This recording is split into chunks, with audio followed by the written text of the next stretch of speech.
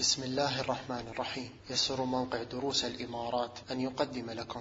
بسم الله الحمد لله والصلاة والسلام على رسول الله، وأشهد أن لا إله إلا الله وحده لا شريك له، وأشهد أن محمدا عبده ورسوله. أما بعد، فمر معنا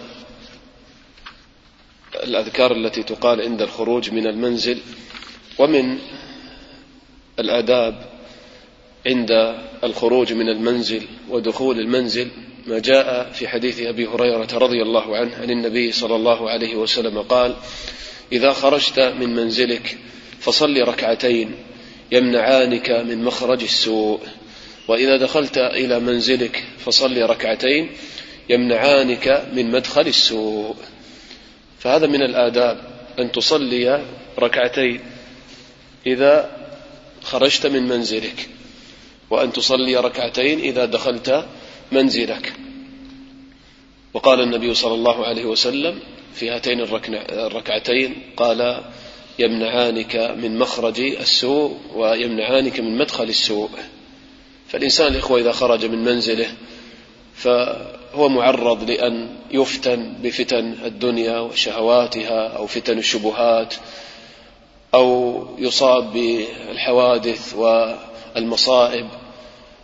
فهاتان الركعتان فيهما حفظ للإنسان، لأنك تقترب من ربك جل وعلا وتكون على صلة من الله تعالى، تعظم الله وتدعو الله تعالى فيهما. فهاتان الركعتان تمنعانك من مخرج السوء، ولا يمكن أن يصلي الإنسان ركعتين لله تعالى إذا خرج من منزله ثم يخرج إلى معصية الله أبدا. فتمنعانك من مخرج السوء، من أن تخرج إلى معصية، أو حتى إذا خرجت وهممت بمعصية الله تتذكر تقول: كيف أنا عندما خرجت من بيتي صليت ركعتين لله والآن أعصي ربي جل وعلا. فهاتان الركعتان تصبغ حياتك بصبغة الإيمان.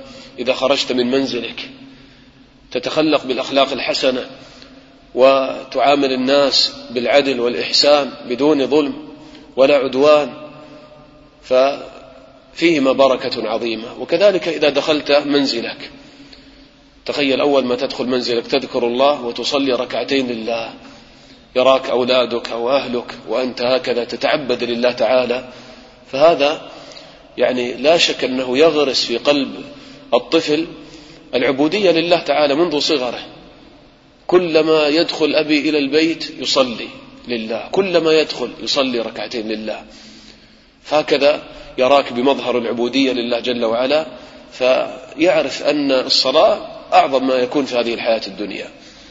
فهذا يغرس في قلب الطفل المحافظة على الصلاة وحب الصلاة وعظم قدر الصلاة، وأيضا في تعليم عملي للصلاة. ثم أيضا تمنعانك من مدخل السوء، فإذا صليت ركعتين لله تعالى هكذا تطمئن نفسك، وهكذا يعني تشعر بحلاوة الإيمان وتعظيم الله تعالى، مراقبة الله تعالى، فتتعامل مع أهل بيتك كذلك بالإحسان. لا تظلم زوجتك، أو يعني تسيء التعامل مع أولادك بالغضب والشتم والسب، بل هكذا تعيش في بيتك حياة مستقرة مطمئنة في سكينة ورحمة ومودة ببركة الصلاة وهاتين الركعتين لله جل وعلا. فهاتان الركعتان الإخوة في الحقيقة تصبغ حياة المسلم بصبغة الإيمان والعبودية لله والاستقامة على طاعة الله، لأن الإنسان بين هاتين الحالتين، إما أن يكون خارج بيته أو داخل بيته. فإذا كانت فاتحة خروجك صلاة ركعتين، وإذا كانت فاتحة دخولك في بيتك صلاة ركعتين، بارك الله تعالى لك في حياتك كلها. ثم هاتان الركعتان يمكن أن تجمع بينهما وبين السنة الراتبة مثلا. فمثلا أنت خرجت لعملك في وقت الضحى، تنوي ركعتي الضحى مع هاتين الركعتين، لأن هاتان الركعتان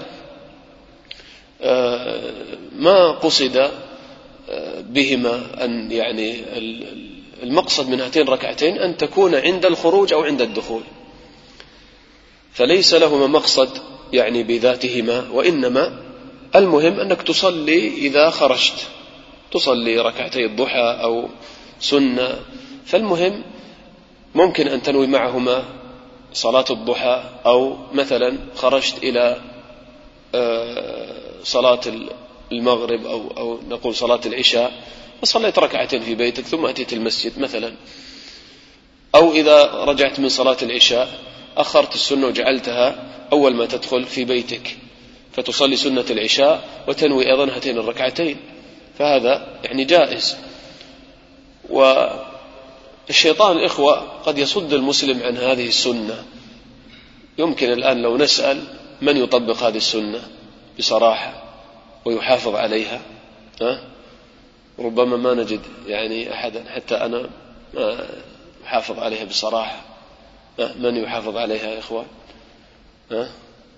ما في أحد؟ نعم، يلا إن شاء الله بقي الكثير من عمرك إن شاء الله. نعم. أنا أقول الشيطان الإخوة قد يعني يلبس على الإنسان ويصرفه عن هذا الخير العظيم. يعني مثلا أنت الآن تريد أن تخرج من بيتك إلى دوامك، تفكر في هاتين ركعتين، يقول لك تعال أنت إذا صليت ركعتين تتأخر عن الدوام، وهكذا يضخم المسألة في ذهنك. لا، عندك موعد، عندك كذا، يعني تترك هاتين الركعتين. وإذا دخلت شغلك بأهلك وأولادك كذا وتركت هاتين الركعتين. وأنت لو تصلي ركعتين كم تأخذ من وقتك؟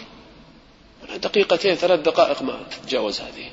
ما أقول لك صلي صلاة طويلة، لا، صلي ركعتين خفيفتين ما تأخذ من عمرك شيئا، دقائق معدودة. أنت تتأخر في تزيين شكلك ومظهرك وفي عند الإشارة وفي الشارع وكذا، طيب تأخر لأجل الله تعالى، تصلي ركعتين تكون على صلة بربك جل وعلا. تخيل الآن لو حافظت على هاتين ركعتين عند الدخول عند الخروج، الإنسان كم مرة يخرج ويدخل إلى بيته؟ يعني الآن إذا خرج في أول الفجر، طيب الإنسان لو يقوم مبكرا ويؤذن الفجر وهو مستيقظ فيصلي سنة الفجر وينوي بهما هاتين ركعتين ويخرج من بيته. ثم إذا دخل مثلا بعد صلاة الفجر مثلا وقت بعد الشروق مثلا دخل بيته صلى ركعتين، وهاتان يعني من ذوات الأسباب. فحتى لو دخل في وقت يعني مثلا بعد العصر أو بعد الفجر يجوز له أن يصلي هاتين الركعتين، لأنه من ذوات الأسباب، وذوات الأسباب يجوز أن تصلى في وقت النهي. فدخلت بيتك صليت ركعتين، جلست أفطرت أو نمت قليلا، ثم خرجت إلى عملك صليت ركعتين، رجعت من عملك الظهر صليت ركعتين مع سنة الظهر مثلا، هذه كم الآن؟ 8 ركعات. طيب خرجت مثلا لصلاة العصر صليت ركعتين، رجعت صليت ركعتين، هذه 10. مثلا ممكن المغرب الوقت يسير أو كذا قبل غروب الوقت يعني محرم شديدا فما صليت، خرجت ودخلت المغرب صليت ركعتين، خرجت العشاء صليت ركعتين. يعني يقول في النهاية يقول على الأقل 10 ركعات في اليوم الواحد، 10 ركعات، 10 ركعات يعني وأنت لا تشعر بها. يعني الآن لو أقول لك قم الآن صلي 10 ركعات شوفها ثقيلة شوية، لكن هكذا موزعة في اليوم ما تشعر بها، وركعتين خفيفتين. طيب 10 ركعات في السنة يعني كم؟ يعني كم الإخوة؟ 3600 ركعة. يعني في السنة الواحدة حفظت عليها كأنك صليت 3600 ركعة لله. في السنتين قل 7200 ركعة. كم يفوت الواحد منا من الخيرات العظيمة والحسنات العظيمة وهو لا يشعر في الحقيقة، لا يشعر بنفسه، غفلة هكذا. فالإخوة والله يعني السنة، تعلم السنة والأذكار والآداب النبوية فيها بركة عظيمة في حياة المسلم وأجور عظيمة لا يعلم بها إلا الله. والله غدا سترى يعني جبال من الحسنات بسبب أعمال يسيرة أنت ما تشعر بها، منها مثل هذه السنة لو طبقها المسلم في حياته. فعلينا الأخوة أن يعني نتوكل على الله. أولا أن الله تعالى هو الموفق، الله تعالى هو الذي يوفق. الفضل كله لله، لا تعجب بنفسك وتغتر بنفسك. اسأل الله تعالى أن يثبتك على سنة النبي صلى الله عليه وسلم، وأن يزيدك من العلم النافع والعمل الصالح، ثبتك على هذه السنة، واجتهد بعد ذلك، جاهد نفسك. كلما جاءك الشيطان لا مباشرة قم الله أكبر صلي، لا تلتفت. ثم بعد الركعتين قل أجادل الشيطان بعد ذلك، لكن قبل هذا لا، قل أنا أصلي أول بعدين أتفرغ لك.